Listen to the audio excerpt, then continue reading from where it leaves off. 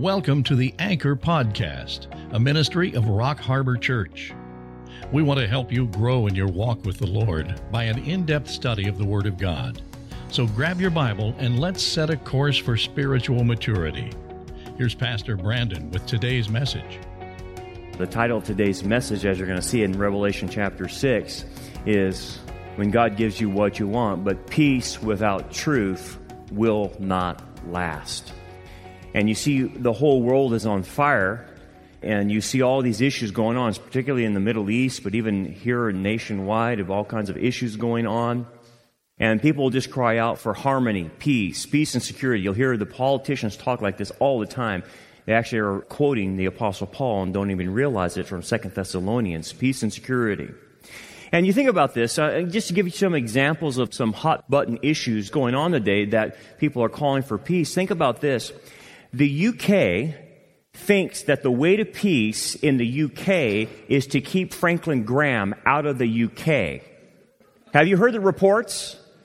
They're thinking about banning Franklin Graham of entering into the UK. I think he has a speaking engagement or something going on, or maybe a crusade or whatnot. And the UK people in Parliament want him to not come into their country.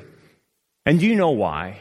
Because his intolerant speech, they call it, against the LGBT movement and against Islam. He's called Islam an evil religion. Well, I agree with him. It is an evil religion. Let's just say the truth. And because Franklin Graham says the truth, that the LGBT movement, and understand when he talks about it, or I talk about it, or a Christian leader talks about the LGBT movement, we're not talking about individual gay and lesbian people. We want them to get out of that lifestyle and set them free by Jesus Christ, no doubt about that, and we offer help many times in that regards. But when we say the LGBT movement, we're talking about the fascist movement that is a political entity that is shoving this down our throats. That's what we're talking about. That's what he's talking about. And that's what he's referring to. And I've even talked to Philip Lee about this, that some, even the gay and lesbian people, don't even agree with what the LGBT movement is doing.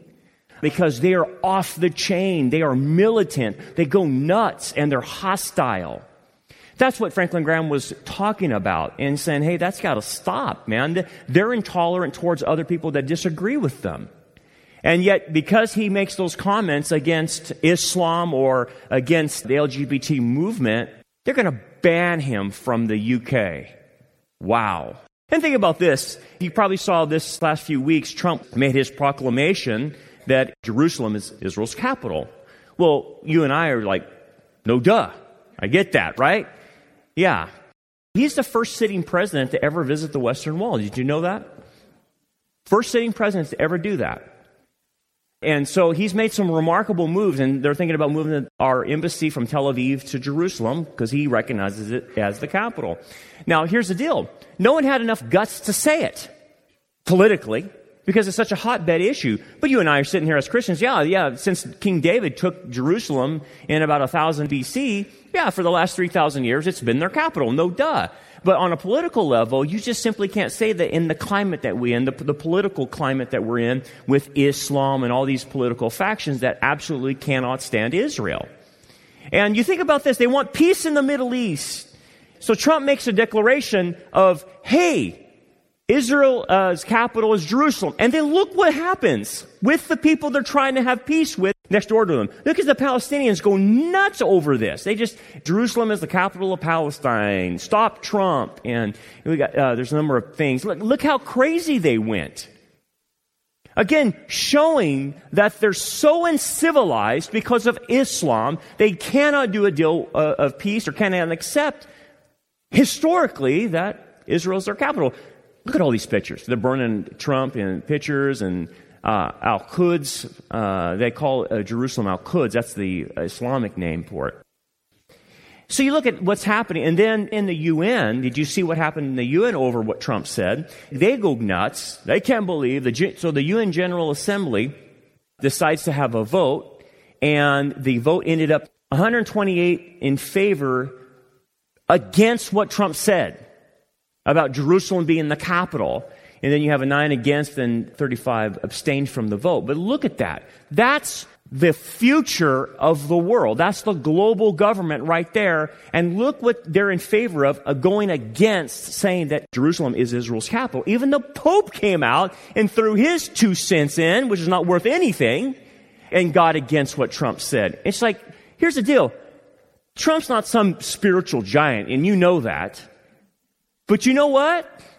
I got to give him credit. He, by saying that, is supporting the Abrahamic covenant. And God has said, my foreign policy with any Gentile is I will bless you who blesses Israel, and I will curse those who curse Israel. Our country, because of what Trump was doing, is actually going to reap blessing over that, being friendly to Israel and doing that, even in an unsaved state. But yet the world says, that's causing division, that's causing peace to elude us in the Middle East. How can you have peace when you don't have the truth about Israel? Historically, that's their capital. All you have to do is turn a spade of the archaeological sites, and all you'll find is Israeli stuff. That's all that's there under the ground, Israeli sites. How do you ignore that? Well, you don't go with the truth. And then let's just take the religious element out. God has declared that just because we're dealing with people that don't accept the Bible. How about just simply on a legal level about Israel? That they have the right to exist, that that's their land. You go back to the Balfour Declaration, and the League of Nations, which turned into the UN, stated it's theirs. We're giving it to them. It is not the Jordanian Arabs called the Palestinians. That term only came in 1967. It is the Jews. It's their homeland. We need to leave them alone and let them have that.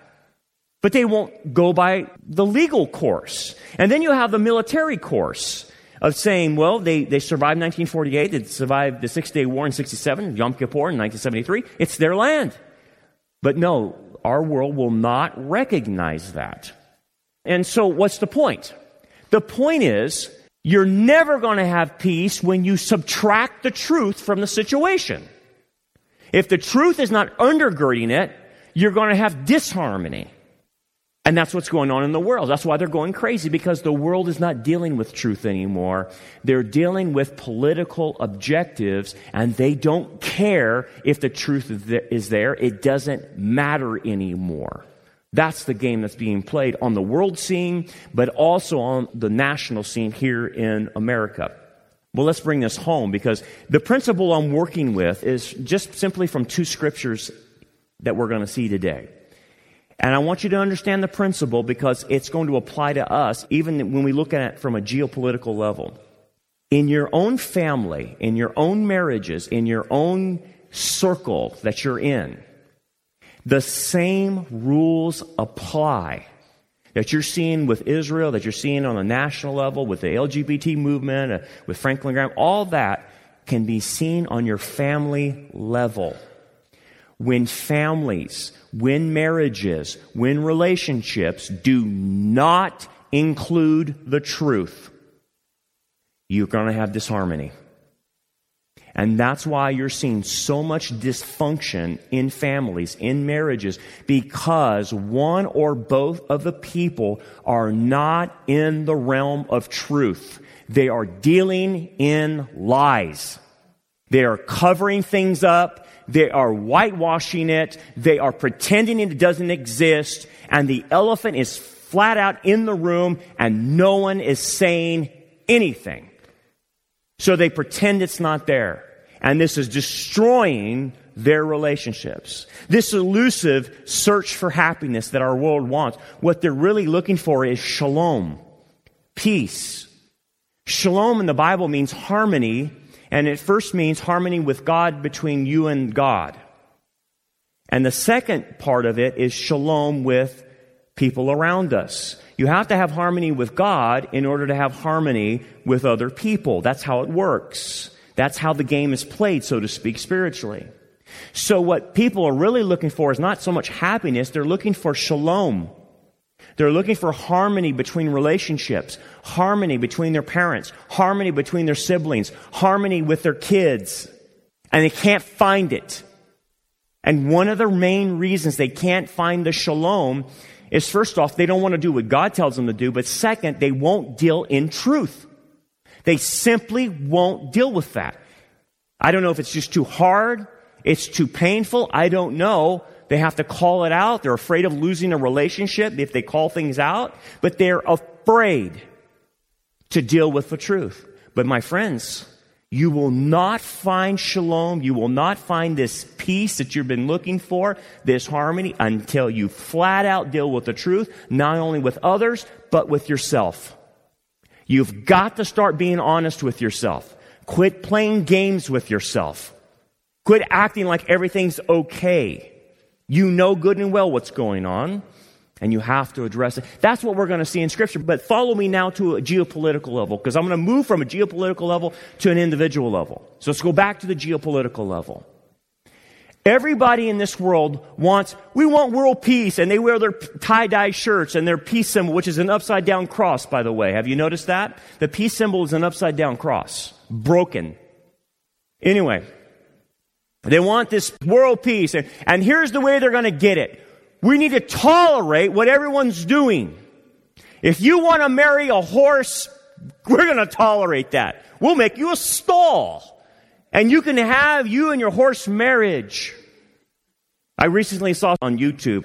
I don't know how I was seeing this. I don't know where I was at, but it was playing. It was looping, and these people, like in Latin America, were marrying trees. These people, women, were in wedding outfits, and they were getting married to trees. That's how, I said, how stupid is that? And they were legit, man. I mean, this wasn't like a joke or they were making a funny video. No, they were legit. They were marrying themselves to creation, nothing but a bunch of pantheists. It's crazy. And you think, oh my goodness, what world are we in? But on this geopolitical level, everyone's wanting this peace. And here's the deal. They don't want to meet the conditions for it. Hey, they already intuitively know about the conditions, because that's why they're getting rid of Christianity and why they want to get rid of the Bible. By the way, the European, they've seen the last days of Christianity. It's all Islam there. And they've virtually kicked Christianity out, basically. But here's the deal. The Bible sets the preconditions for how do you achieve peace. On a geopolitical level, this is what has to happen. This is why we're studying the book of Revelation. Sin and evil must be eradicated. That is one of the preconditions for peace to happen. Now, you can go on an individual way through Jesus and His cross, and that Jesus paid for your sins. He takes away your sins. You get forgiveness. That's how you do it on an individual level. But on a geopolitical level, how do you do that? Well, it's not becoming social justice warriors. That's not how you do it. It's through conversions of people. And if that changes the tide, so be it. But if it doesn't, it is what it is. But eventually, on a nationalistic global level, what God is going to do is eliminate sin and evil through the tribulational judgments. That's what we're studying in the book of Revelation. He's got to get rid of it. It's got to be purged out of this planet. And the only way He's going to do it is either you get saved or finally you're going to meet judgment. And unfortunately, this is what not a lot of people are prepared for. This is not the kind of Jesus they envision, but unfortunately, it's what He must do. Let me show you Isaiah 9 real quick. And again, I'm on the geopolitical level. Just track with me before we get into Revelation, because I got to set the stage for the passage you're going to read, because John assumes that you know this. In Isaiah 9, this is classic Christmas passage, but if you read the passage, I want you to notice something about the shalom and about what has to happen with the shalom, okay? For unto us a child is born, to us a son is given, talking about the God-man Messiah, Jesus Christ, right? And the government, the rule of Messiah, which will happen in the future, we call it the 1,000-year millennial reign of Christ, when He's ruling from David's throne, the government will be upon His shoulder. And His name will be called Wonderful Counselor, Mighty God, Everlasting Father, the Prince of Peace, the Prince of Shalom, of Harmony. Okay, so you know that's the Christmas songs and all that stuff. Of the increase of His government and shalom, the peace, there will be no end. This is what we're all looking for. Okay? But upon the throne of David and over His kingdom, very Jewish, to order it and establish it with what?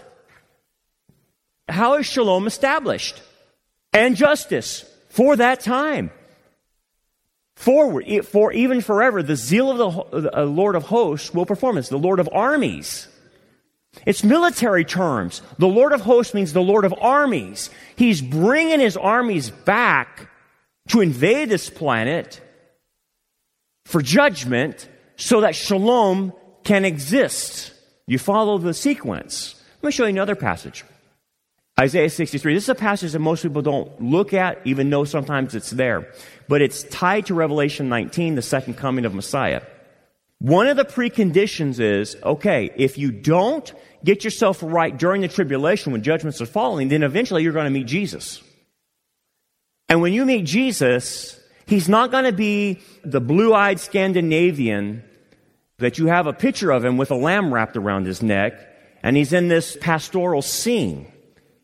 That's been sold to you, but it's not the Jesus of the Bible. You have to have both the first coming and the second coming to balance who Jesus is. When Jesus comes back, it's not just to try to get along with everybody. Can we just all get along and it's all work things out? No. It's number one, a rescue mission for Israel, but number two, it's a slaughter. It is a flat out slaughter.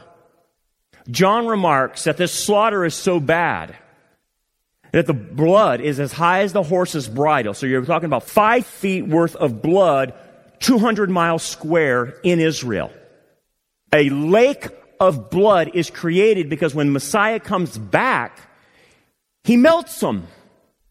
All the Antichrist armies and armies that are against Messiah, he just simply melts them. And we'll be there to see this. And this is a picture of Jesus no one wants to think about. This is why churches don't talk about this. They don't preach the book of Revelation because we don't want to upset Christians. We don't want to upset people in our pews because this image of Jesus is just too radical. Really, it's the Bible. Look at Isaiah 63. Why is your apparel red? So imagine Messiah's apparel is white, okay? But it has this red color on it. And your garment's like the one who treads the winepress. The idea is that when you get into a winepress, you start crushing grapes. The grape juice will jump all over your clothes and stain your clothes with grape juice. So it's showing you that Messiah's white clothes are stained with something. I have trodden the winepress alone, and from the peoples no one was with me. For I have trodden them in my anger. I didn't know Jesus got angry. Yeah, he gets angry. And trampled them in my fury. Their blood, it's not my blood, it's their blood, he's saying, is sprinkled upon my garments, and I have stained all my robes, for the day of vengeance is in my heart. Now that's an image that most people don't recognize with Jesus. That his clothes, when you and I see him at the second coming, we'll watch him do battle. We'll be there. He will be bloodied up because of the war he went to and the war he fought. That's the only way to get to the world with shalom. That evil and sin must be finally dealt with in that brutal fashion because they won't stop. They keep pressing it. When Jesus come back, they turn the guns on him. They actually try to prevent the second coming through the Antichrist and his armies. And again, I show you that simply just to understand on a geopolitical level, shalom cannot happen without this kind of hard work. Now, we bring it to our level. Here's the setting. The setting here is a false peace has ensued right before the tribulation and in the first part of the tribulation, but right when it starts out, it turns into war. And the world gets to the scene because of a series of pre-tribulational events. And they think that has finally satisfied world peace. For instance, the one world government will form. This is every secular person's dream come true, that a one world government would form with a one world currency and a one world religion. A religion that tolerates everything except biblical faith. And they say, finally, we've made it. We've got a one world system for peace, one world religion. What else could we want? We finally found it. And then there's a series of attacks on Israel that deal a decisive blow to Islam. Let me show you that passage. Psalm 83. You got your little handout with you? It was in your bulletin. Notice on one side, it should say the church age. You see that in front of you? And on the other side, it will be the beginning of the tribulation. Okay. What I want you to notice on the church age side is the series of events all through here that must happen prior to the tribulation. You see all that? World War II, state of Israel's reborn, Jerusalem under Jewish control, Russian allied invasion of Israel. We probably think the Psalm 83 invasion is somewhere right before that. Psalm 83 invasion, if you study this, is an all-Arab invasion of Israel. It's not only all Arab, it's all Islamic, by the way. That would include Fatah, Hamas, Hezbollah, Jordan, Syria, Lebanon, Egypt, those kinds of countries, okay? They attack Israel, and Israel throttles them. I mean throttles them. Bad. And pretty much eliminates the Palestinians, pretty much eliminates Jordan for most part, pretty much eliminates most of Egypt, most of Syria, and most of Lebanon. This is like what's going on now. When you see prophecy videos, that's what this stage is setting for. What it does, though, is eliminates most of the Islamic problem. Now, when you go to Gog and Magog, which will follow that, we believe, it is an all non-Arab invasion with Russia, Iran, probably Syria, Turkey, Lebanon, Sudan. It's a non-Arab coalition, but it's still Islamic. And then after this invasion, God intervenes and destroys most of these armies, and there's pretty much nothing left. I want you to see the solution to the Islamic problem right in front of you. The solution to the Islamic problem is Psalm 83 and Gog of Magog, Ezekiel 38 and 39. When you effectively get rid of Islam in the Middle East, that will usher in the ability for the Antichrist to bring in world peace. What's standing in the way of world peace right now? I can tell you, it's real simple. The Christians, us, but we'll be raptured and we'll be gone, and they'll say aliens took us, and say finally the aliens took the bad people away. They needed to be taken away. And then Psalm 83 and Gog and Magog will take care of Islam. They'll finally say we have a one world government, one world religion, no more Christianity. As far as those Bible thumpers, we'll have the liberal Christians, yeah.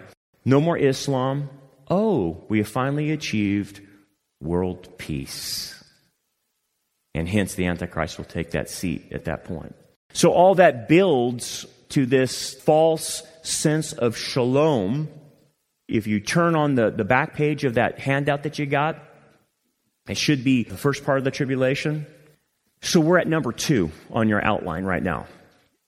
So what's happened, as you and I have been removed, Islam has been removed, and all these things have formed, it has given a false sense of security to the world, a false sense of shalom. And they finally rejoice at it, but Paul said, when this happens, know that sudden destruction is going to come upon them. Look at 1 Thessalonians chapter 5 with me. Concerning the times and seasons, brother, you have no need that I should write to you, for you yourselves perfectly that the day of the Lord comes as a thief in the night. So, for when they say peace and safety, they're saying it now, then sudden destruction comes upon them. The peace and safety is this false sense of shalom that will start because of all these events. But he goes, then sudden destruction comes upon them, talking about the war that's predicted here in Revelation and the rest of the tribulation. So they have, I don't know how many years it could possibly last, maybe 3 to 5 years of this false shalom, and then it breaks apart really, really quickly, as Paul mentioned. Sudden destruction comes upon them. So how is this false peace established? Let me show you a few bullet points real quick so you can kind of get a grip on it. There's many false fronts. There's 4 of them I want to show you. The first one is a Middle Eastern peace and security that is established. Because all of Israel's neighbors are gone. All the Muslims that would fight against Israel are gone because of these 2 invasions. Israel doesn't have any enemies anymore. So effectively, the Middle Eastern problem has been solved. And the Antichrist will usher in that peace. The second thing is a global government establishes a peace and security that is established, seemingly, because there'll be one organization controlling the whole planet. A global economic peace and security is established because there'll be one economic currency. There will not be the dollar. There won't be cash. There won't be anything. It'll be cashless. So they'll think peace and security has come from that. And then a global religious tolerance is established. No more Bible-thumping Christians and no more Islamofascists. We made it. We got it. That brings us then to the problem and to the book of Revelation. This false shalom gives them the idea we can have paradise without the Creator. That's exactly what they wanted. They want the Garden of Eden without God. That's what they're looking for. They want a millennial reign of Christ without Christ. They want heaven on earth without God, without God's will being done. And they'll think they have reached it. Now we jump into Revelation 6. Revelation 6, 3 through 4. That's the setting. That's the backdrop.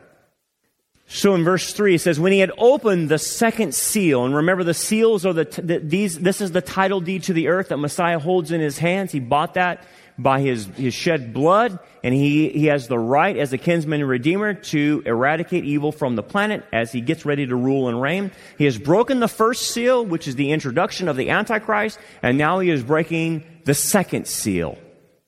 And what does it say about the second seal? And I heard the second living creature saying, come, see. Another horse, fiery red, went out. Fiery red symbolizes war. Anytime you see fiery red, it's a war symbol. And this horse is a horse of war. It's probably some type of angelic creature. And it was granted to the one who sat on it to take peace from the earth. And this is presumably an angel that's going to exact this seal judgment. Take what peace? This false peace that we've been talking about, that the world thinks they have. This false shalom. He's going to take it away from them. And that people should kill one another. And there was given to him a great sword. And so we have an image of some angelic creature on some angelic horse. They have horses in heaven, yes they do, but they're not the kind of horses we have here. They're angelic horses. They're angels that look like horses. But anyway, the rider on there is probably one of the top-notch angels that can exact these judgments. And he's getting ready to do it. And he's going to allow the world to go to war and this false shalom to break up. So that's where we're at. This is the second seal. And so we have the principle. The principle is this. You cannot have shalom, real shalom, without the truth. It'll play itself out into they actually start killing one another. Hence, this is what we consider World War III. This is World War III right here. There'll be actually 2 more world wars. There's one at the middle of the tribulation, and the campaign of Armageddon is the 3rd World War. So we've counted World War I, World War II. This will be World War III. We'll have World War IV and World War V, and then the invasion of Messiah coming into the land. It's a lot of blood, a lot of war. It doesn't say more than that. That's what it says will happen. They start going at each other. That's exactly what will happen in your marriage and in any relationship, that if it's based on a false harmony, a false shalom. Well, we just want to get along at Christmas. We just don't want to fight. If it is based on that false shalom, it will disintegrate and you will figuratively start killing one another. You will go after each other's throat because it's the same principle on a national level as you see on an individual level, because the truth is simply not there.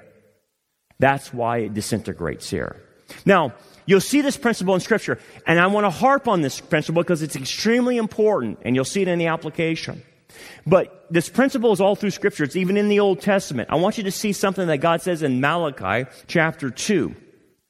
Malachi chapter 2 says, the law of truth, notice what's first in the passage, was in he's talking about the tribe of Levi, and Malachi is getting on to the priestly class, okay?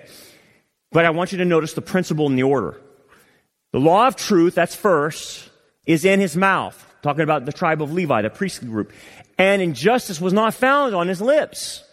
So that eliminated injustice because he was following the truth. He, the tribe of Levi, walked with me in shalom and equity. He walked with me, and he was able to give equity to his brothers in Israel, and turned many away from iniquity, and actually had more people come out of iniquity and being an influence for righteousness. Do you see the pattern? I just want to show you the pattern. What comes first? Truth. And then that person walks with the Lord in harmony, and then equity starts coming out to the social arena, and he actually influences people for the Lord. That's the principle. Okay? Whether national or individual, that's the principle right there. Now, watch the principle get applied to when Messiah comes. This is the next passage I want you to see in Luke. You know this is on Christmas cards, right? Glory to God in the highest, and on earth, shalom. Among men, notice the catchphrase, because your cards, your Hallmark cards, will leave this phrase off. With whom his favor rests, or it could be translated, or with whom he is pleased. Here's the question. How do I get shalom, this peace that I'm looking for? How do I meet the condition? He says, whom his favor rests. How do I get favor from him? And get this shalom. Is it about being really good? Is it trying real hard and being a nice guy? Is that what it's all about? Earning your salvation? No. The condition to get favor, to get shalom, and you know this is simple. I'm going to walk you through this, is you've got to turn to Messiah. Look at this. And you know this. This is Bible 101. Jesus said to him, I am, it's a reference to Yahweh. There's 7 I ams in the Bible with Jesus. The way, that's the derek, the path. The path was cut off by the cherubs back to the garden, remember? God placed a cherub to guard the path, that you just couldn't go up and down the path because a cherub would prevent you from doing that to go back into the garden to eat from the tree of life. The path, Messiah is saying, I'm the path back. I'm the way back to Yahweh. The truth, emet, is all Hebrew. The truth, by the way, the word emet in Hebrew has the beginning, middle, and end of the Hebrew letters, which means the totality of truth. And Jesus is saying, I am the truth personified. Remember what has to happen first? You have to have truth. And l'chaim, I'm the life. Not only physical life, but spiritual life. L'chaim. And that's the condition that must be met. You have to believe the truth. Messiah is the truth. Now you know that. But you have to take the path. It's not enough just to simply know it. Let's go to the next passage. This is a woman who came to him with a bloody condition that couldn't get fixed, right? You remember this. And she touches him and she's healed. And then basically he says this. Then he said to the woman, your faith has saved you. Go in shalom. Shalom. Go in harmony with me and you and with your other brothers and sisters. Shalom. What happened? She went to the path. She got the truth and she got life. You see the order? She went down the path. She got the truth and she was given life. Not only physical life because she was healed, but she got spiritual life. You have been saved. Now you know that. That's Bible 101. But again, follow me with this. That's what happens when you take the path. But what happens for those who don't take the path? Who don't go to the truth and don't get the harmony? Matthew chapter 7. Enter by the narrow gate. Messiah is the gate. For wide is the gate and broad is the way that leads to what? Destruction. If you refuse to come to me for the truth, Messiah is saying, you will not get shalom, you get another product. You will destroy yourself. Because I'm the only one's l'chaim. I'm the only one that can give you life, physical life, eternal life, spiritual life. I'm the only one that can make you born again. But if you try to give yourself life, you will end up destroying yourself because you will live a lie. And I don't want you to live that way. And there are many who go by it. The majority of humanity will choose death destruction for their own life. Because why? Narrow is the gate, and difficult is the way which leads to life, and there are few who find it. Another way you can say it, there are few who want this. Because they're so arrogant, they think they can earn their way to salvation. They want to bypass l'chaim, bypass the derek, bypass all that, so they can be there in their filthy rags in front of God saying, I did it my way. And you're not going to make it. You're going to destroy yourself. Point of application, just a little bit before we move on. Believers can choose destruction too, not in salvation terms. I'm not talking about that. Believers can choose to get off the derrick. What do you mean? It's not that they lose salvation. No, I'm not talking about that. Once you're saved, you're always saved if you truly were saved. But they get off the path, the derrick. You have to be on the path in order to live the abundant life in fellowship with Messiah. Okay? He says, abide in me and I'll abide in you. Even as you're a believer, if you get off the derrick, you will start destroying yourself. That's when you're off the path, you get on the broad road and you start actually destroying yourself somehow. And you'll do it. We all have done that. And you can start seeing how you start imploding. Be very, very careful not to get off the derrick. Stay on that narrow path with Messiah because it is difficult. Because you know why? You have to obey. And it's very difficult. But what happens then for those who take the path, but those closest to them don't? Messiah talked about this. Do not think I have come to bring shalom. You didn't come, you're the Prince of Peace. Yeah, the Prince of Peace in Isaiah that I showed you is second coming. After war, after eradicating sin.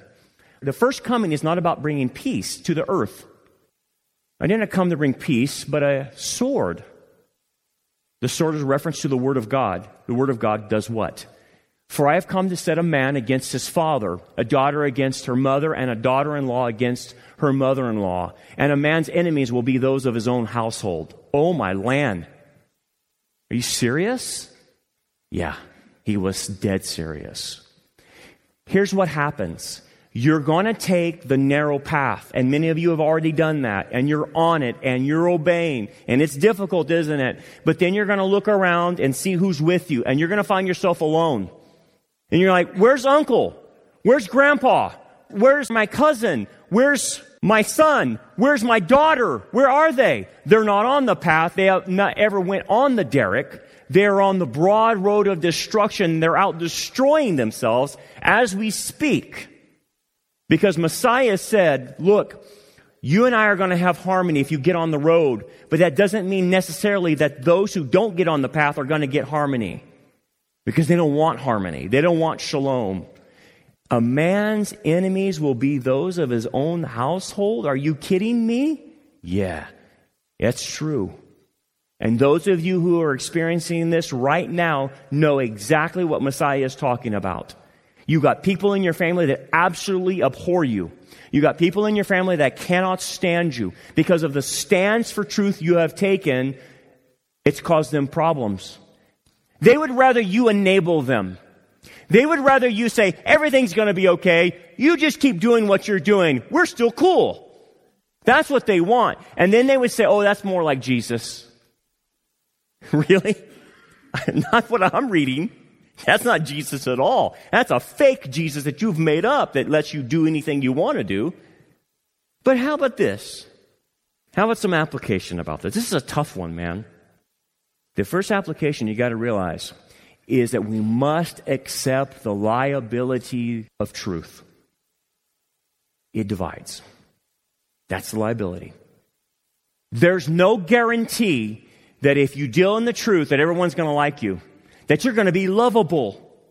Oh, you're just a cuddly bear, and we just want to just love you so much. No. You'll be someone's thorn in their side. Guaranteed. You'll be someone's thorn in their side because you don't give up the ghost, so to speak. You keep at it, and you say, man, that's wrong. You shouldn't be doing that. That's wrong, blah, blah, blah. And you just keep at it. And there's a man, that dude's intolerant, man. That's not Jesus. And they're not even Christians, and they'll say that to you, right? That's not Jesus. You have to understand the people around you are resisting the truth, or they're in denial, or they're just simply not even taking it seriously. They're dismissive of you, but they're defensive, and they're giving all kinds of reasons for what they do, and they're in protect mode and entitlement and all kinds of junk. You have to realize that baggage is with them. If someone simply wants the truth, they will lap it up like a beggar that's dying of thirst would lap up water. But because they're resisting that, they're resisting truth. And don't take it personal, they're resisting Jesus. Second point of application. We will not have peace in our families, our homes, or interpersonal relationships without the truth.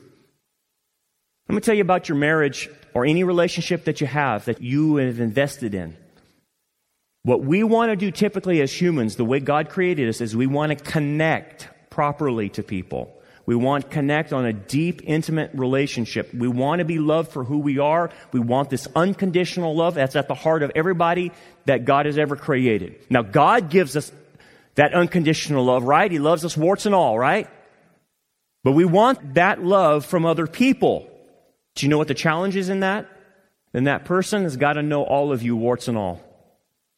You cannot have any locked closets. You can't have any skeletons you have hanging up. They all have to come out. To the degree that you keep part of you back and lying about it is the degree that you will lack connectedness to individuals, maybe your spouse or whoever, if you're not fully honest. Dishonesty will keep you disconnected. You have to realize that. So if you're holding something back from your spouse, you're not telling them the truth. Brother or sister, you are not connected. You're in a disconnected state and you're detached. And someone needs to tell you that. You have to start telling the truth. What are you doing? What has happened in your past? What are you currently doing? And where are you taking our family? What is your plans for the future? Most people, they don't want to talk about that. I don't want to talk about my past. I don't want to talk about right now how I feel. I don't want to talk where we're going with this. Then someone, whoever loves you, simply can't connect to you because you lack the bonding ability. The way you bond is you have to speak the truth. You have to be vulnerable. You have to say, this is me in all my ugliness. Do you still love me? You have to be willing to take that risk.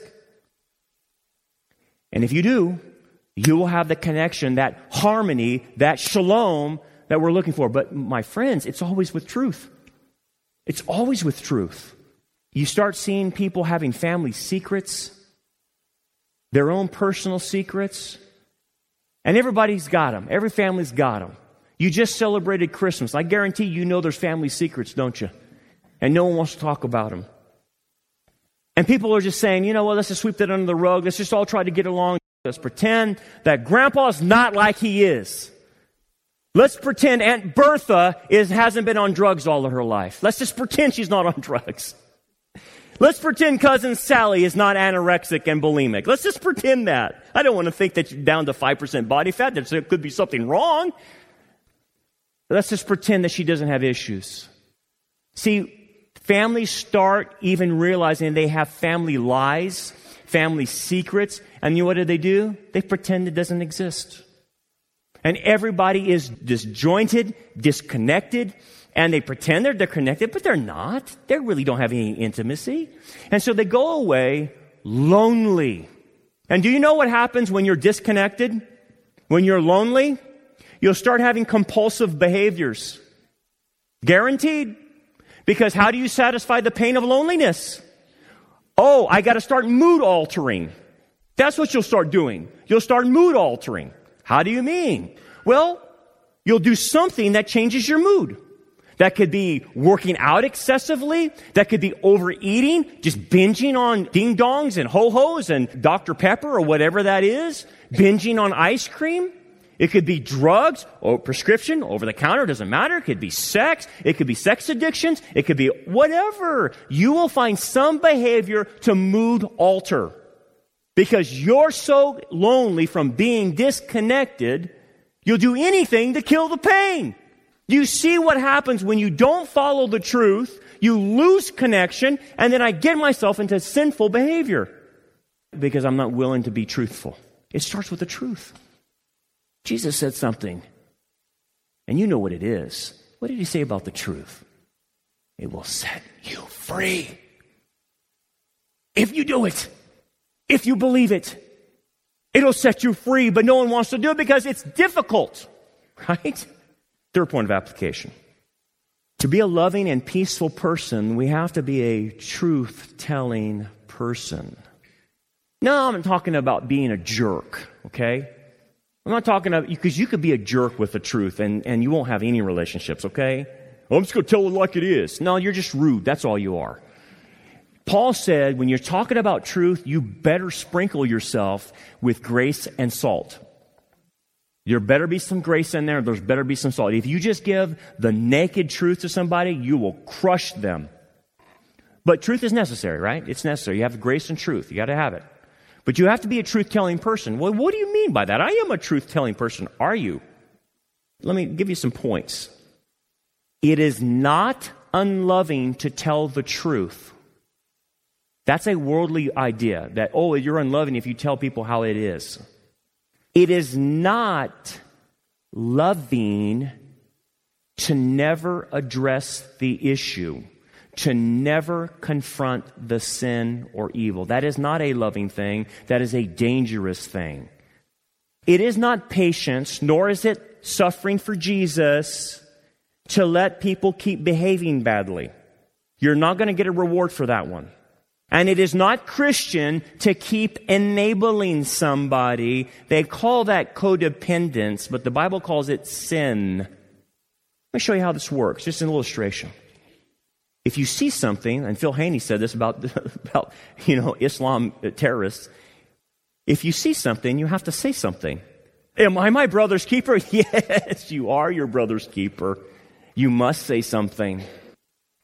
That was the whole point with Cain and Abel. You better say something. That's the loving thing to do. I'll give you an illustration. Two gals are sitting there. One gal has their older son with them, and two gals are talking. And they say, my son here, Trevor, I'm so proud of him. You know what he did? And she was talking to this other gal. And what did he do, Sally? Well, Trevor was invited to this party. And he's a teenager now, and he was invited to this teen party where there was going to be drinking and no adult supervision. And you know what my son did? He said, no, I'm not going to go. Isn't he a good boy? Isn't he wonderful? He's my compliant one. He's my golden boy. He's my favorite. He's my one that does everything I tell him to do.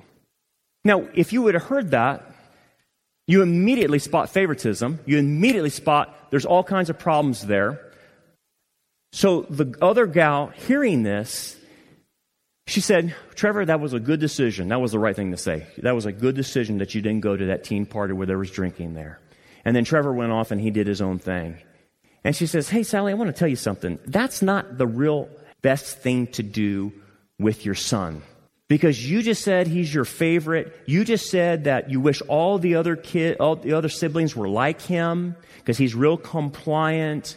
And she says, Sally, that's going to really damage him because he's going to have an internal conflict that he has to appease you and soothe your emotions. And eventually he's going to rail against that and become the bad kid because you're calling him the good kid because he wants his own identity. He doesn't want an identity attached to his mother. So you need to stop doing that. And you're showing favoritism to that one child. How do you think she reacted to that? Take a guess. How dare you tell me that? You don't tell me how to do that. Bah, bah, bah, bah, bah, bah. I'm just telling you. She goes, I'm seeing it. You're favoring that one kid over the rest of them, and it's going to cause problems in your family. How many of you have seen favoritism in your family? Holy smokes. Keep all the arms down because everyone will say, I got it. It is as old as the Bible because that's what happened to Joseph, right? Now, I'm going off on a tangent, but saying, what's the point? Somebody is not dealing with the truth with their own child. Someone points out the truth to them, and they're resistant to the truth and said, get lost. Okay, but don't be shocked by the results you get when you're doing that. Because that will come back and bite you when they're 40. That's when they'll say, I never want to see you again. I don't want to deal with you, Mom and Dad. You have done that to me. You've done it to our siblings, and I'm not putting up with it anymore. And bye-bye. And how many times have I heard that? But again, it all comes back to truth. Are you dealing truthfully with the kids? That's just an example. Last point of application, we got to get running. For connection to happen in relationships, people have to be told the truth so that they can be in reality. So you mean telling them the truth is not for me? No, not really. Because if you're doing it for you, that's a selfish motive. The point of telling people the truth is to get them out of fantasy land with Mr. Rourke and Tattoo. You remember the show, Fantasy Island? Some of you don't even know what I'm talking about. You remember they used to come on Thursday nights? You remember Fantasy Island? The plane. Oh, my land. Okay. These people are on Fantasy Island with Mr. Rourke and Tattoo. And you're trying to bring them off Fantasy Island and say, you got to get to the mainland, dude, because you're like cruising in another realm. You're like out of it. You need to get back into reality. That's the reason you're speaking truth to them, because the further you get away from the truth, the more in fantasy world you get. And that's what people are creating, a fantasy world around them. And they live in this bubble like, I don't know what you're talking about. They're like out to lunch. I use the phrase checked out. Oh my land, there's so many people checked out. You ever seen people checked out? I do. I see them all the time. And when I see that, they're in fantasy land because they're not dealing with the truth. So the point of truth is that you're trying to bring them into reality, and don't ever use truth to get revenge, to start controlling or anything like that, because now you're manipulating people. You give the truth to help someone out. Let me show this picture. Right before World War II. Do you know who this is? Obviously one is Hitler, right? And the other one is Neville Chamberlain. Mr. Spineless. Mr. No Moral Compass. Mr. Appeasement. Mr. Statesman that should have retired prior to dealing with Hitler. If you ever read Chamberlain and his dealings with Hitler in history, and let me show you the last picture real quick. This is after the Munich Treaty, with Chamberlain met for the final time with Hitler and said, we have peace for our time. And he held up that paper, and Hitler had signed it. It was the Munich Agreement that they were going to give, it was a big thing over Czechoslovakia. And I'm not going to get into details, but here's the point. He comes back with this false sense of peace. He had just done a deal with the devil, Hitler. And by the way, if you read all the meetings before the Munich Treaty between Chamberlain and Hitler, Hitler was playing him like a fiddle. Oh, my land. How could the British government send this guy to do dealings with Hitler? Oh, my land. I mean, who thinks like that? Yikes. Appeasement. And Hitler would fake things in the meeting. He would have his SS troops come into the meeting and say, they're killing more of our German soldiers in Czechoslovakia. And he'd pound the desk and he'd say, we're going to eliminate every one of them. And he'd do that right in front of Chamberlain. It's all made up. It's all fake. And through the course of these negotiations, Chamberlain couldn't even see that he was being played, and Hitler was lying. He was doing all kinds of things, and he would go back on his word repeatedly, like many, many times. Chamberlain should have just cut off the deal and said, this guy you can't even deal with. He's crazy. But Chamberlain went for it and bought in, because you know what happened? Chamberlain, when you look at his personal life, would not deal with the truth. It turned him into a pacifist. And he thought that appeasement was the best solution in how you deal with evil. Well, that is absolutely wrong. Where would he have got that you don't appease evil? You would have got that from knowing your Bible. That anytime Israel was confronted with evil, what did God send them to do? You go in there and you take care of business. The Philistines are upon you, attack! The Amorites are there, attack! You don't let evil have the upper hand. You don't appease them because you can't deal with evil. They will trick you. They will lie to you. And so what happened? He comes back and they think, oh, he's such a great statesman. He has went down as one of the worst statesmen in history.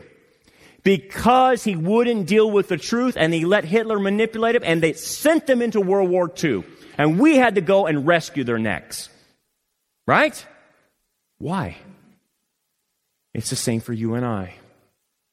They wanted peace without truth. They should have eliminated Hitler. They should have took him out. Same thing in our marriages, same thing in our relationships. If you want harmony in your marriage, in your relationships, you've got to start dealing with the truth. Thanks for downloading the Anchor Podcast. We hope this study was a blessing to you. Support for this podcast comes from your generous gifts and donations. For more information about our ministry, we invite you to check out our website, rockharborchurch.net. Also, check out our YouTube channel, Rock Harbor Church Prophecy Update, where we focus on signs of the times and present a wide range of sermons and discipleship lessons. So until next time, keep looking up, for our redemption draws near.